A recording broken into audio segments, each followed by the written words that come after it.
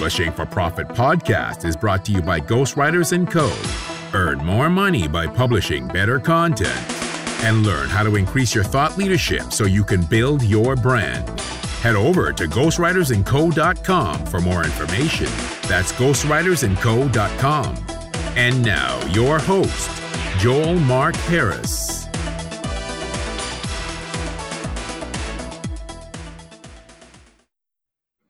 Hello, and welcome to the Publishing for Profit podcast. This is your host, Joel Mark Harris. Today, we have a very special guest, Jason Brick, who is a freelance writer, author, and ghostwriter. He has published over 20 books as a ghostwriter. He has over 3,000 articles, numerous books under his own name. He is also a 6th degree black belt, which is pretty cool. And we talk a little bit about that and his love for traveling. So hopefully you enjoy this episode. Hello, Jason. How's it going today? Fantastic, Joel. Thank you so much for having me. You're welcome. So we've got Jason Brick, freelance writer who has a very interesting portfolio.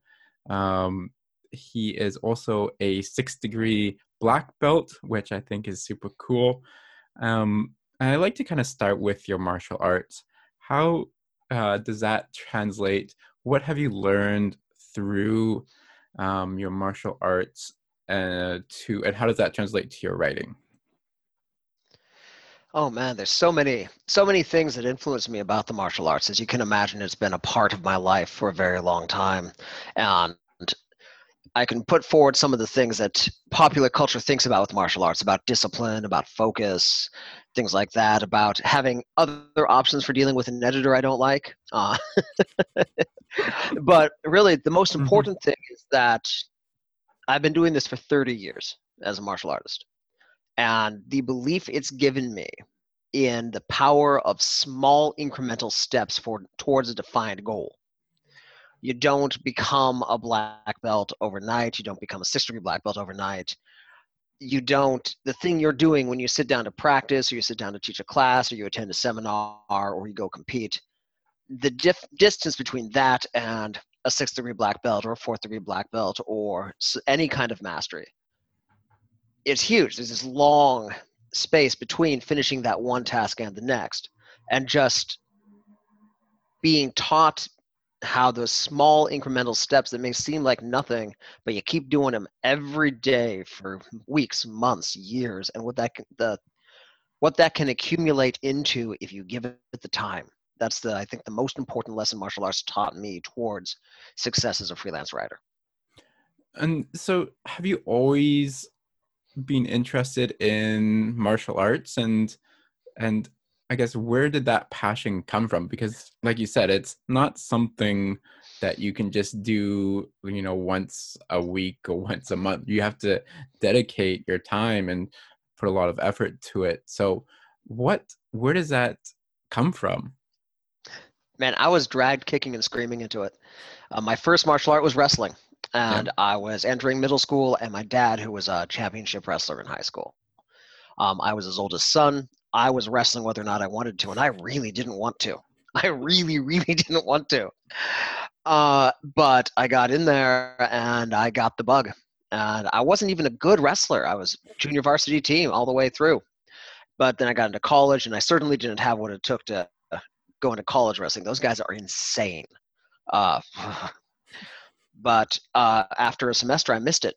And traditional martial arts was what was next. And I got into some taekwondo, fencing, kung fu, got into kickboxing for a while, did that competitively for a bit, and then on to other things, into more traditional martial arts, and then the journey that leads to black belts and such. But yeah, I didn't know how much I loved it until my dad made me do it. So often you see writers as put into like that nerd category, and then you have the jocks. Did you kind of straddle both sides growing up, or were you, I guess, primarily, in like the jock, for lack of better word, the jock category? And were they all your friends, or did you have some writing friends growing up as well? I was a huge nerd. Yeah. Huge nerd. And there were some experiences I had on the wrestling team as a nerd that weren't particularly positive. But martial arts, traditional martial arts, or the non-wrestling, the non-athletic athletics the wrong term, but you have competitive martial arts like MMA, Brazilian Jiu-Jitsu, wrestling, which are much more like the jock category. But most martial artists are jock geek crossover. There's huge nerd presence in the martial arts. That the number of people I know who both have multiple degrees of black belt and still play Dungeons and Dragons, which includes me. There's a lot of us in martial arts. Nice. Yeah, so I in very many ways, culturally, I felt like I'd found my home when I ended up in this culture that was jock geek multi-class. It's interesting because I definitely I always loved writing. I always wanted to know. I always knew I wanted to be a writer, but I also love sports, and so I definitely had those two groups of friends, and they never really meshed growing up. So it's very interesting to hear, that there's actually a side where they can coexist, I suppose, and you can have both in the same friend circle. Yeah. So so I guess going back to the writing part, obviously super successful writer. You've got, you've written 20 I guess 20 books as a ghostwriter, multiple books as under your own name. Was that always something you wanted to pursue as a kid? Absolutely. Although I didn't know it was something that I could do. One of my very earliest memories is sitting there in my living room. I was probably 4, with a pen and a piece of paper, thinking up stories in my mind and scribbling on the page, pretending I was writing the story down. I don't know where that came from or anything like that. A couple years later, I had these, I don't know if you can even get them anymore, but this was in the early 70s. And they were pieces of cardboard that were like a connect the dot puzzle, only instead of dots, they had holes. And then you could take a shoestring and connect the dots with the shoestring and kind of weave in and out. And I had a set of those of dinosaurs. So I would take them and put them on paper and then pencil through the dots and then do a connect the dot. And that way I can make a picture book with the dinosaurs in different positions. And I remember making, and again, this was before I was 5, a story where a Tyrannosaurus bit the head off of a Triceratops and then had a tummy ache because he swallowed the head with the 3 horns. So this is something I've been interested in my whole life, but one of the huge failings of the American education system is it doesn't show you how you can make a living from a creative pursuit. And I got some couple of teachers because I was very interested in it, and I had a talent that said I should try being a novelist or a poet or something like that, but nobody ever told me about freelance writing and journalism and the ways that you can go be a professional writer without also being Stephen King. So I kind of drifted away from that and into martial arts as my profession well into my mid-30s, and then I had a career change into freelance writing at that point. But it's always been something I've been passionate about, always something I wanted to do. So what shifted when you were firmly entrenched in the martial arts, and then why did you change? And because I mean, it seems like it's probably not to you, but from the outside perspective, it's probably a pretty big shift from martial arts to writing. It was, and the shift was I had kids. Martial arts, professional martial arts, running a karate studio, which I did. That's an evenings and weekend jobs.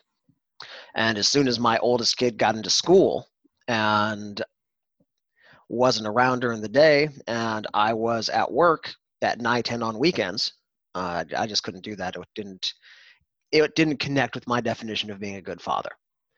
And fortunately for me, I had been writing all of my own ad copy for all the time I was running the karate school. I had done a couple of ghostwriting projects for people who they wanted to write curriculum manuals, for example. And I had a column in my local newspaper, and I had a couple of articles in Black Belt magazine and a couple of the industry rags, things like that. So I already had a portfolio, and I was able to turn that into a full-time income in a year. Good, nice.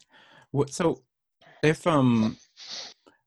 somebody's listening to this and maybe they connect with, the not being motivated or not being shown how to create I guess an income for freelance writing, what would you say to somebody who's like, yes, no one's actually shown me how to write full time and make a living from it?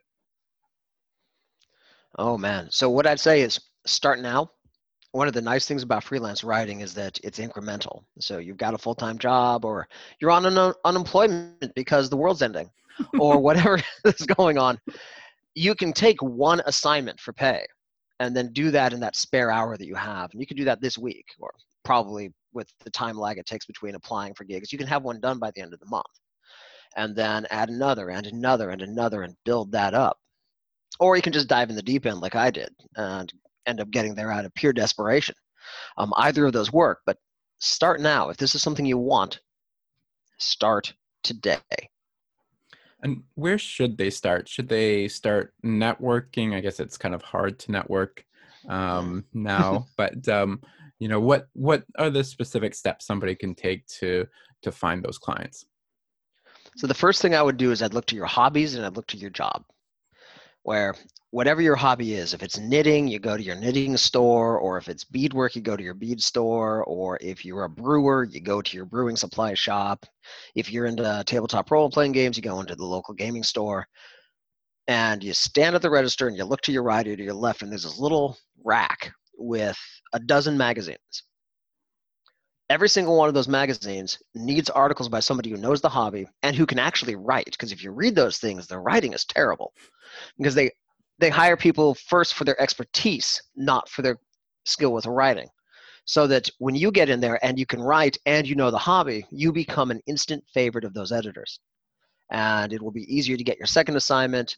They will start recommending you out to other magazines. And that is one of the best places to start your career, with getting those first professional hits from those magazines. And the same thing applies to your career, where if you were in a career and you've been in there for a few years, you already know about the industry magazines, the trade magazines, the consumer magazines aiming towards your industry. And all of those also are typically written by experts in the subject, not people who are expert at writing. So when you come as both, that's an easy place to start getting momentum and start getting those first steps towards freelance writing. And that's the best advice I could give you.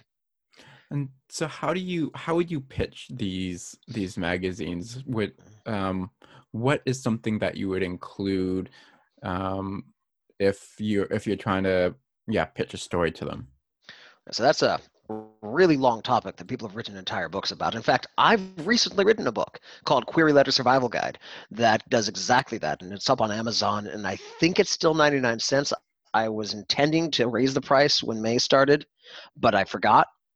So it might still be 99 cents, and if not, it's going to be $2.99.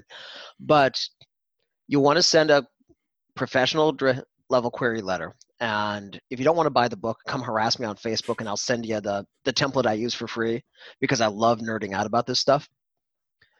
But before you even do that, the first thing you want to do is read the magazine. Get a sense for what kind of things are they carrying? What are they looking for? What is an idea that they've already published that the people seem excited about that you can bring a new angle to? My first glossy magazine credit was in Black Belt Magazine, and I reached out to them for an article about non-combat benefits of martial arts training, right? Because that magazine is full of things about how to do a perfect kick, or how to defend yourself against a guy with a knife, or an interview with Jean-Claude Van Damme or something like that. But when you talk to people who've done martial arts for a long time, almost none of us have been in a fight for 15, 20 years. So why do we keep doing it? And one thing I like to joke about, because I'm a middle-aged man, lives in the suburbs, self-defense for me is cardio. Because it's not a mugger that's going to get me, it's a heart attack, right? You ask anybody who's been doing martial arts for more than 20 years what's the most important physical self-defense skill they ever learned, they're going to tell you how to fall down without getting hurt. Because we don't get in fights, but I've fallen down 3 times this year. And it just gets more, that happens more often as you get older. And so this article was about that, and it really resonated with the publishers in the magazine, and that's how I got in, by taking a slightly unique angle on the general topic that magazine served. And so if you read the magazine, you will find those ideas. Another thing you can do is about 80% of magazines out there have a section that's called front of book, where you read the magazine and they've got big feature articles in the middle, right? The ones that have the name on the cover. But in the front, there's these littler pieces that are 150, 200 words, 500 words. Just little things. And that's called front of book. And they usually only pay $50 to $100 for those. But that's where they give authors their first chance. Because an editor is not going to take a chance on a 7,000 word article that costs the magazine $2,000 and is core to getting that magazine out on time with somebody they don't know. But if you say, hey, I'd like to write for this magazine, I have an idea for your front of book, and that's a smaller thing that only costs them a couple $100, and if you flake out on them or you turn in something that's terrible, they can have one of their staff members write it out real quick in an hour. They're much more likely to accept your query. So find out if the magazine that you're querying has front of book, and have your first couple ideas be like that. That's amazing advice. Really, I think that's really helpful. I stole it from a lady who was presenting at Northern Colorado, I think 6 years ago. Well, at least you're honest about it, I guess. I'm not a smart person. I just listen really carefully to people who are smart. That's my superpower. I learn from other people's mistakes. Yeah, I think that's very important. What else have you learned from other people's mistakes? Oh, Lazi, so many things, right? I've been in this industry a long time. I've been fortunate to be hanging out with some really smart people. Some of the big ones, for example, when I was 30, I decided I wanted to run my own karate studio. And in the organization that I came up in, this was a system, American Kempo Karate Academies, based in Albuquerque, New Mexico, that at the time had more than 30 schools in, I think it was 11 states plus 2 provinces in Mexico. And the owner, Bill Packer, if you come to him and you tell him, hey, I'd like to run a school, he hires you to be the office manager at the headquarters for 6 months. And so I got dropped into that job, and I was taught so much about business systems, about how marketing works, about why marketing works, about treating this passion, this hobby, as a business if you want to be successful. And all of that was absolutely vital to making writing work as a full-time living. You know, I was in that position when I transitioned from, I had a mortgage, I had kids, this wasn't something I could treat as a hobby. And so translating those business systems from point A to point B really helped. As a freelance writer, you must treat it as a business if you want it to be something that supports you. And on that topic, the importance of investment. If you're going to go out and be a freelance writer, you are running a business. There's no two ways about it. And if you have a business, you must invest in that business. Now, that investment can be money or it can be time. And preferably you'll do both. But I think most freelance writers in the beginning, they just invest their time. They put in the hours, they put in the work, and then as it starts to create income, you can start putting money into getting professional headshots is a really good first step, or getting a consultation with a marketer or a publicity department, or hiring somebody to do your website, and then on to the point where you're actually spending money on marketing for your writing services, for your books, for whatever it is. But those two things about systematizing the business aspect of your freelance writing and how important it is to invest in your business and in yourself are two of the biggest pieces that I've learned over the years from other folks who are way smarter than me.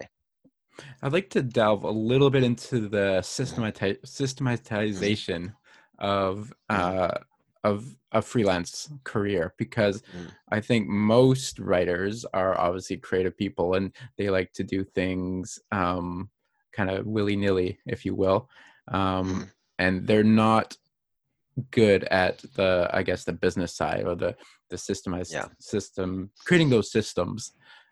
So what systems do you think freelance writers need? So the biggest systems they need is a way of tracking their time, paying attention to our time, how we're spending it, paying attention to whether you're making or losing money on assignments, being systematic about how you query for work and how you complete work. One of the biggest mistakes people make in their freelance careers, and I certainly made it for many years, I'm still guilty of it to this day really, is you work on assignments when you have assignments. And then when you don't have assignments, you work on getting more assignments. And what that creates is this feast-famine situation where when you don't have assignments, you're not making any money. And when you do have assignments, you're stressed because you've got a whole bunch of assignments all at once. Where if you break down your day so that you're both looking for work and doing work in the same time period, it evens things out and you've got a nice steady income flow. And you're doing a little bit of marketing every once in a while. And when I say marketing in this case, I do include going out directly to get work, sending query letters and whatnot.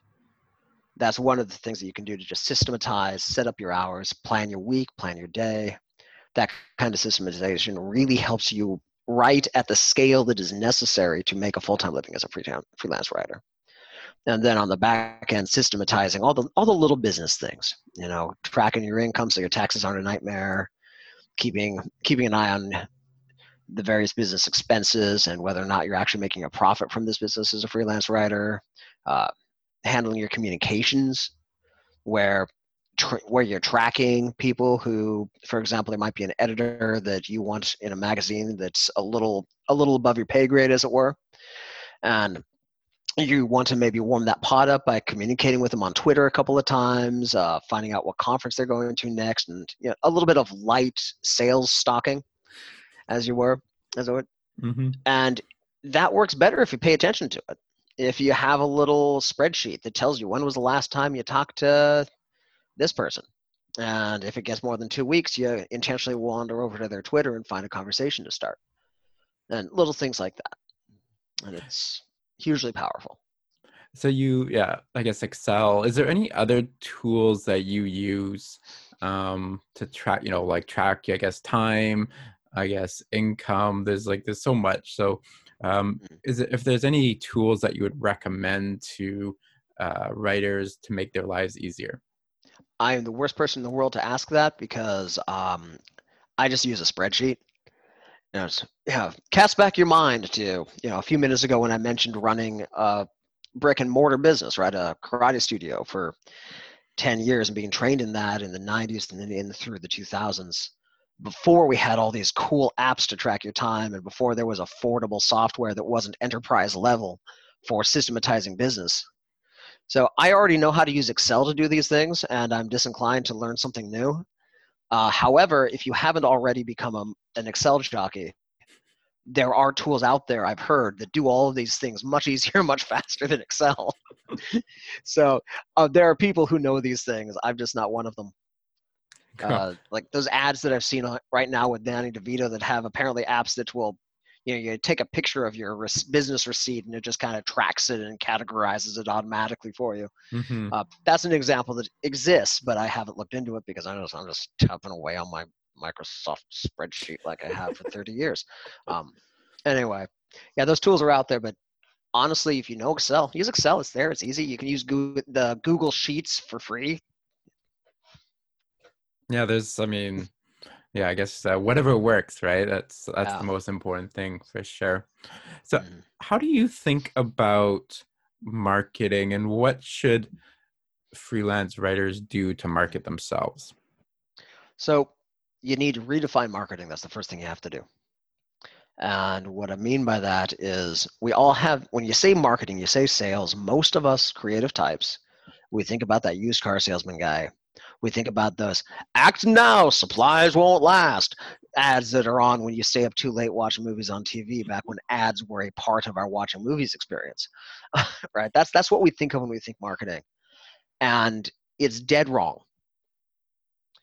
Marketing is being such an enthusiastic, passionate nerd about something that you infect everybody else around you with your passion and your enthusiasm. And a few of them decide to become nerds about it too. The best example of sales and marketing that will resonate with this group was, when was the last time you recommended a book to a friend? You sold the shit out of that book, right? There's a book I read a year and a half ago called The Three Body Problem by Cixin Liu, which blew my damn mind. I recommended that book to so many people so often, my wife now forbids me from talking about that book because she's bored of hearing about it. I sold the shit out of that book. And the question I have for you, for your book, for your writing is, are you passionate enough about your book to be that, to sell the shit out of it? And if you're not, I strongly recommend going back and writing a better book. Right? Can be at least as passionate about your work as you are about the work of somebody you've never met. Right? But that's the most important thing that writers can do about marketing and sales. Just flip that switch from is this thing that used car salesmen do to it's sharing the things you're passionate about with the other people who might be passionate about it. I mean, when your friend who knew you well and knew your taste about books recommended a book and then you bought that book and read it, was that a positive experience for you or not? And it was. And that's what you want to do for other people. I was reading a book just yesterday, and I cannot remember the guy's name, which is disappointing because he deserves the credit for this. He refers to marketing in the 21st century on social media as being relentlessly helpful. And that's marketing for us. It sounds like a Seth Godin quote. I don't know, but yeah, that sounds like something he would say. Yeah. Mm-hmm. Yeah, he referenced Seth Godin in the anecdote he was telling about it. And off the top of my head, I can't remember whether he also quoted Seth Godin as that or just gave Seth Godin as an example of that. Mm-hmm. But yeah, being relentlessly helpful. So should freelance writers, should they do any other marketing other than just being on social media? I think so. And it really depends on what kind of marketing you do.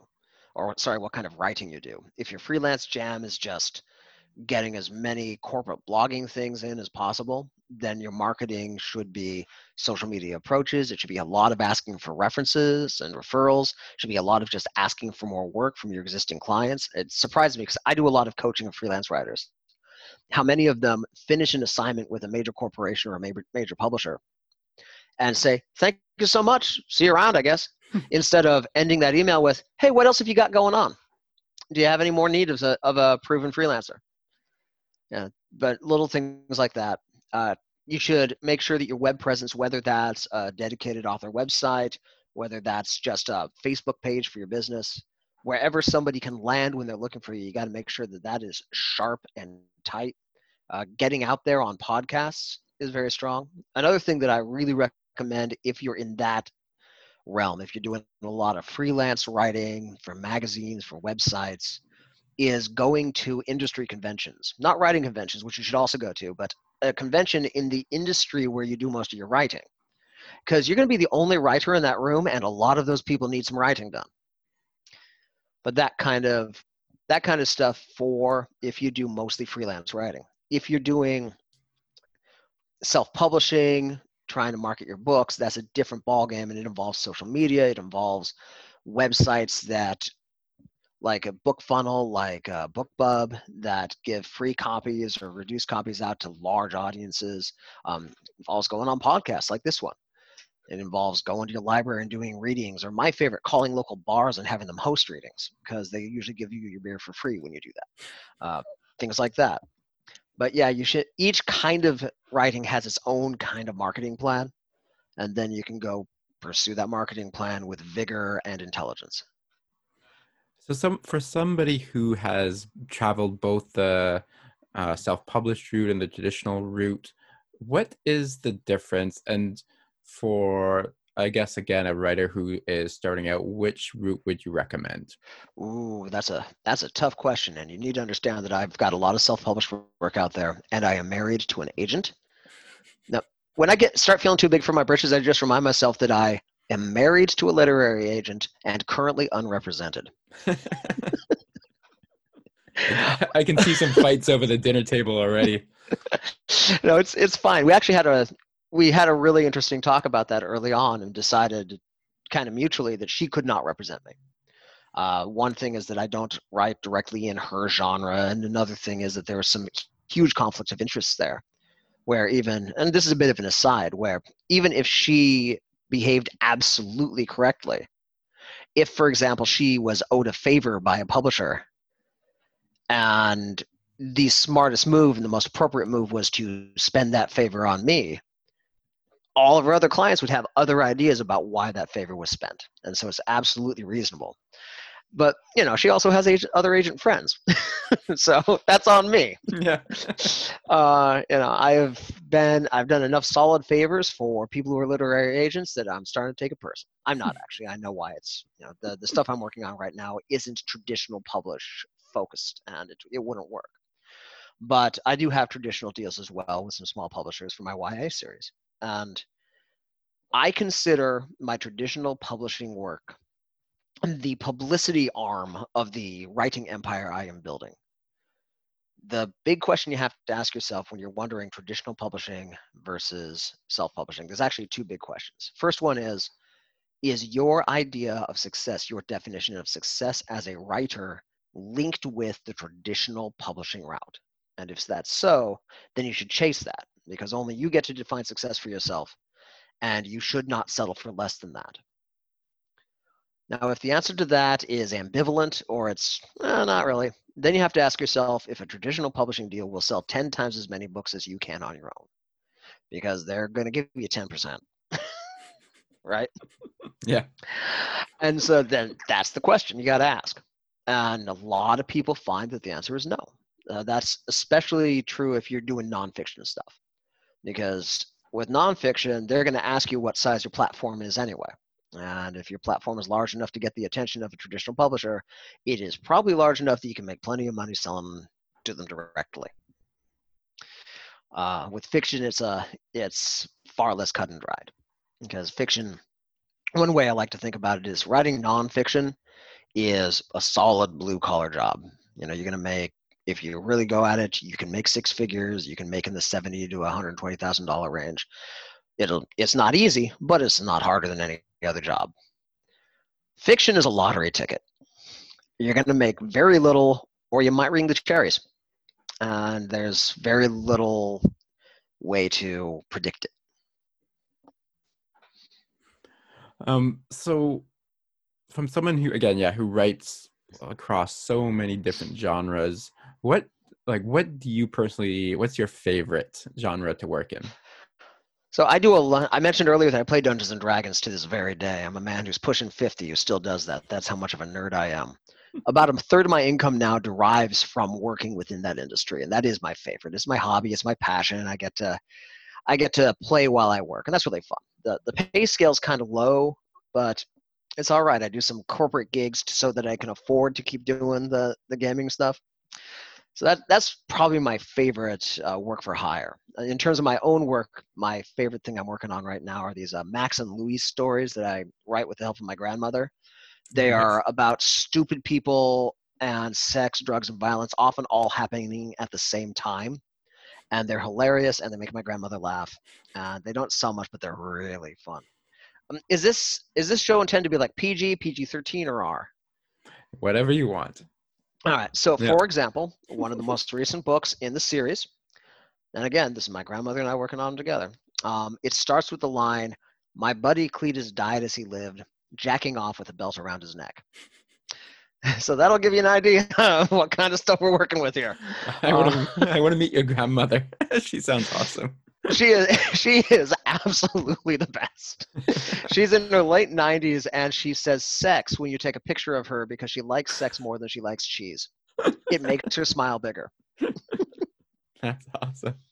Yeah, so you can find those. They're on Amazon under her name, Elizabeth F. Simons, the Farkas Foxtrots, and I really enjoy them because I enjoy my gran and I enjoy being a horrible, horrible person. Can you talk a little bit about, do you write for games, or like how does that work? So I do a lot of writing for tabletop role-playing games, and that hobby has a large need for content where they have rules that they write, they have descriptions of imaginary worlds that they write, and they have scenarios for play. And the largest market is in those scenarios because that's what people spend the most money on, and that's the easiest place to break into. And most of the work I've done has been for those scenarios, followed by world books. And it's just, you get hired, you get shown the rules of the game, you get shown the world the game purportedly exists in, and then you get shown a piece that's missing and some guidelines as to how to fill it. And so does that scenario, do they go on the website or are they a book or where does that where is it presented? All across the board. Some of them are print publications, some of them are ebook publications, some of them are web content. It's rarer to get web content gigs because the profit margin in that industry is very, very narrow. So usually they have staffers do web content, and then the writers go for the actual stuff they sell for money. Okay, cool. And so you also write in something called flash fiction. Can you tell me what that is and why you enjoy that genre as well? So flash fiction is very short stories, and you ask 100 people how short, you'll get 100 different answers. In the anthologies that I publish and edit and the magazine that I run with it, our definition is 1,000 words or less. And so they're very bite-sized stories. And what I like about them is it's basically speed dating with authors, where I can sit down for an hour and read 10 of those stories. And then I've got an idea for the voice and the passion of 10 different authors, and then I can go find out what else they've written if I really love them. That's my favorite part about it. And then as a publisher, what I love about it is because I've been doing that for about 5 years now, publishing these anthologies, reading people's works, communicating with them back and forth, is it's created this great community of writers that I get to be a part of. I get to meet more writers and talk writing with more people, which is really fun because I get to nerd out about that stuff with people who know a little bit about it. And that's great. Cool. I want to shift gears a little bit because you profess to being a serious traveler and really enjoy traveling. Where are some of your favorite places to travel, and how has that, if at all, has it impacted your writing? That's a really great question. Some of my favorite places in the world I've been, I love Malaysia. It's this it's kind of backwater really in a lot of ways, but it's because of its history, it's been invaded a bunch of times and it's its own place now. But what that has meant is it's got very diverse, very intermingled cultures, where you'll have very traditional Muslim culture here and very hip Chinese culture here, and then the leftover Europeans from the days of colonization over here, and then new expats over here with their laptops. And then in Malaysia particularly, there's a population that are ethnically Chinese but have been there since before North America was discovered, but they still kind of remain separate. And so it's a very interesting country to be in because you are bumping into multiple distinct cultures at the same time, where, America is a great melting pot, as they say, but Malaysia is more like a salad, where there's chunks of very different things all put together. And it's just very, very interesting. Siem Reap, which is the city in Cambodia that has accreted around Angkor Wat, is amazing. Is just really interesting and deeply full of culture, and beer is 50 cents each. So those have been some of my favorite places. Beijing was really interesting, of course, and New Zealand is jaw-droppingly beautiful. But in terms of how it's affected my writing, it changes you as a person, especially going somewhere long-term. I lived in Japan for the better part of 2 years in my late 20s, and then in my early 40s, I took my sons to Malaysia to live for a year. And living somewhere, spending more than like a 2-week vacation there, it just fundamentally changes how you perceive the world. For a lot of reasons, some good, some bad, some depressing, some uplifting, but it fundamentally changes who you are. And that, of course, will fundamentally change whatever I do, and what I do now is writing. One thing that I will say about freelance writing, one of the great things about freelance writing is I had already established my career as a freelancer when I went to Malaysia for a year. None of my clients minded, and half of them didn't notice. So one of the great things about freelance writing is you have complete location independence. You can go do it from wherever you want, which is pretty cool. Yeah. So what was the decision process of moving to Malaysia, and basically why did you decide that was the right time to do it? So that came from my first wife, and we've been divorced a few years now. She and I met while we were both teaching English in Japan. Interestingly, we grew up 90 miles apart, and we met there. That's funny. But yeah, right. And she had actually lived in France for 3 years before that. She was a very international person. And even before we had kids, travel was a serious value in our relationship and in our lives. And we both, upon returning to America, really noticed how that experience of living abroad had changed us for the better, had made our lives better and richer. And we wanted our children to have that experience as early as possible. And then from there, it was just a matter of figuring out the year that would work. The two kids from that marriage are 10 years apart. So figuring out when would be early enough that the oldest one would get solid benefit without screwing up his high school career, but the youngest would be old enough to remember, right? And so we just found the year when the youngest turned 5 and the oldest turned 15. And that was the year to do it. Cool. Is there any book that I know you mentioned one already, but is there any book that you feel has particularly impacted your life? And it could be just, it could be through your career, it could be through just personal experience. But yeah, is there anything that I guess stands out? Any particular book? So the book that had the most impact in my writing career, and I'm answering this real quick because you sent me this question ahead of time very courteously and very considerately so I could think about it. But the book that impacted my writing the most was Ray Bradbury's Zen in the Art of Writing.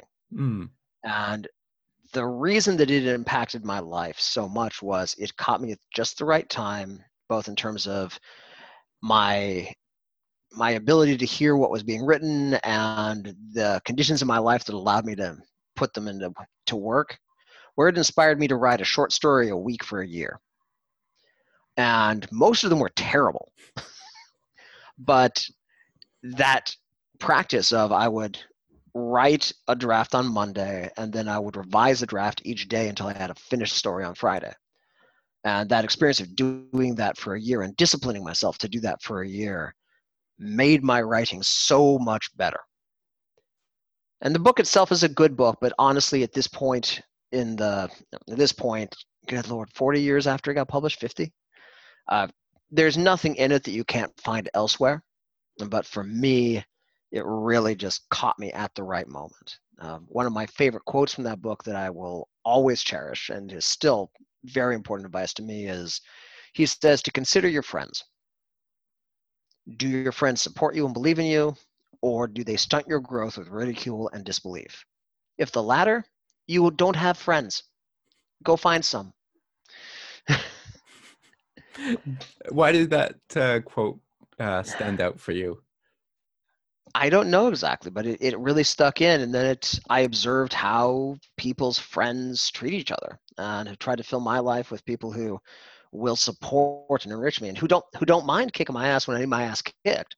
But there's a lot of people in our lives, and I don't think anybody who hears this is going to say, nope, nobody I know is like that, who feel like tearing somebody down makes them seem smarter than building them up. And when they get in on you and kick your ass, it's not because your ass needs kicking, but because it's easier than kicking their own ass and growing as a human being. And keeping those people at arm's distance is a really good way to live a certainly more pleasant life and more productive and more successful, in my opinion. So I want to talk a little bit about discipline. You've mentioned it a couple times. I know it's one of those things that are traditionally thought of as like a martial arts practice, but is there anything that I feel like writers, this is something they always struggle with. So is there something that they can do to help with that discipline and practice basically to become better at it? So the most important thing about that is that discipline is not a talent. Discipline is not a character trait. Discipline is a habit. That discipline is, as my sensei, Mr. Packer, used to say, discipline is doing the right thing when nobody's watching. Discipline is writing that 1,000 words that you promise yourself you do that day, whether or not you wanna, whether or not it's hard, whether or not you have writer's block, which isn't a thing, by the way. One of my favorite sayings about writer's block is I don't have a muse, I have a mortgage. And you get that shit written. And you develop discipline by doing stuff you don't want to do. And then you fall into the habit and you do it. You're writing and it gets hard and you give up, or you want to give up, and you tell yourself, okay, one more paragraph. And then the next time you say two more paragraphs. And you build that muscle, if you will, of discipline, just like we kind of talked about at the beginning, one day at a time, one step at a time, one small increment at a time. And over the course of weeks, months, and years, you become very disciplined and very focused. And it's one thing that a lot of quote unquote creative types kind of recoil at in some ways, although I think that's a stereotype. Most of the people I know who come to writers' conferences and we talk, they buy into that. They exercise discipline in their own lives, just under different names, right? And then if it's really challenging to you, there are specific skills, specific programs, specific ways. Simple meditation is a very easy one to start doing. There are some hacks that I use. For example, if there's an article that's giving me a lot of trouble, I resist the temptation to finish the sentence when I'm done writing for the day. And the reason for that is when you're having trouble writing something, when it's not coming, the worst thing you can do is sit down in front of the screen and not know what to write next. And we've all had that experience where we spend a half an hour just staring at the screen and nothing happens. But once we get those first three words, we're off and running and we're fine, right? If you quit Monday's writing mid-sentence, by Tuesday morning, you can't stand not to finish the sentence. It's been driving you crazy all night. And then you're off and running. Little tricks like that are, some people would say that makes you one very disciplined, but all it really does is you cheat a little bit and your discipline comes later, and that's fine.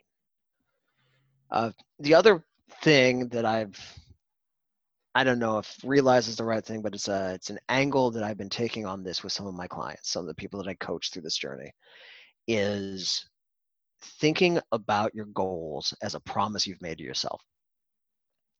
And then to treat that promise the way you would treat a promise to your spouse or your child. Because you're married, Joel. What would stop you from keeping a solemn promise you made your wife? Or nothing.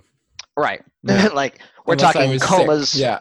Yeah. Comas, illness, yeah. Death, the four horsemen, men with guns. Mm-hmm. And then maybe they would stop you. Most likely you would simply postpone it. That's the level that we treat. That's the level of respect that we treat the word we give the people we love. And I would encourage everybody listening to, when thinking about those goals that will give them the writing life they want, treat those goals as a promise you made yourself and hold them as sacred as the promises that you make to other people you love. Love yourself enough to keep your word to yourself.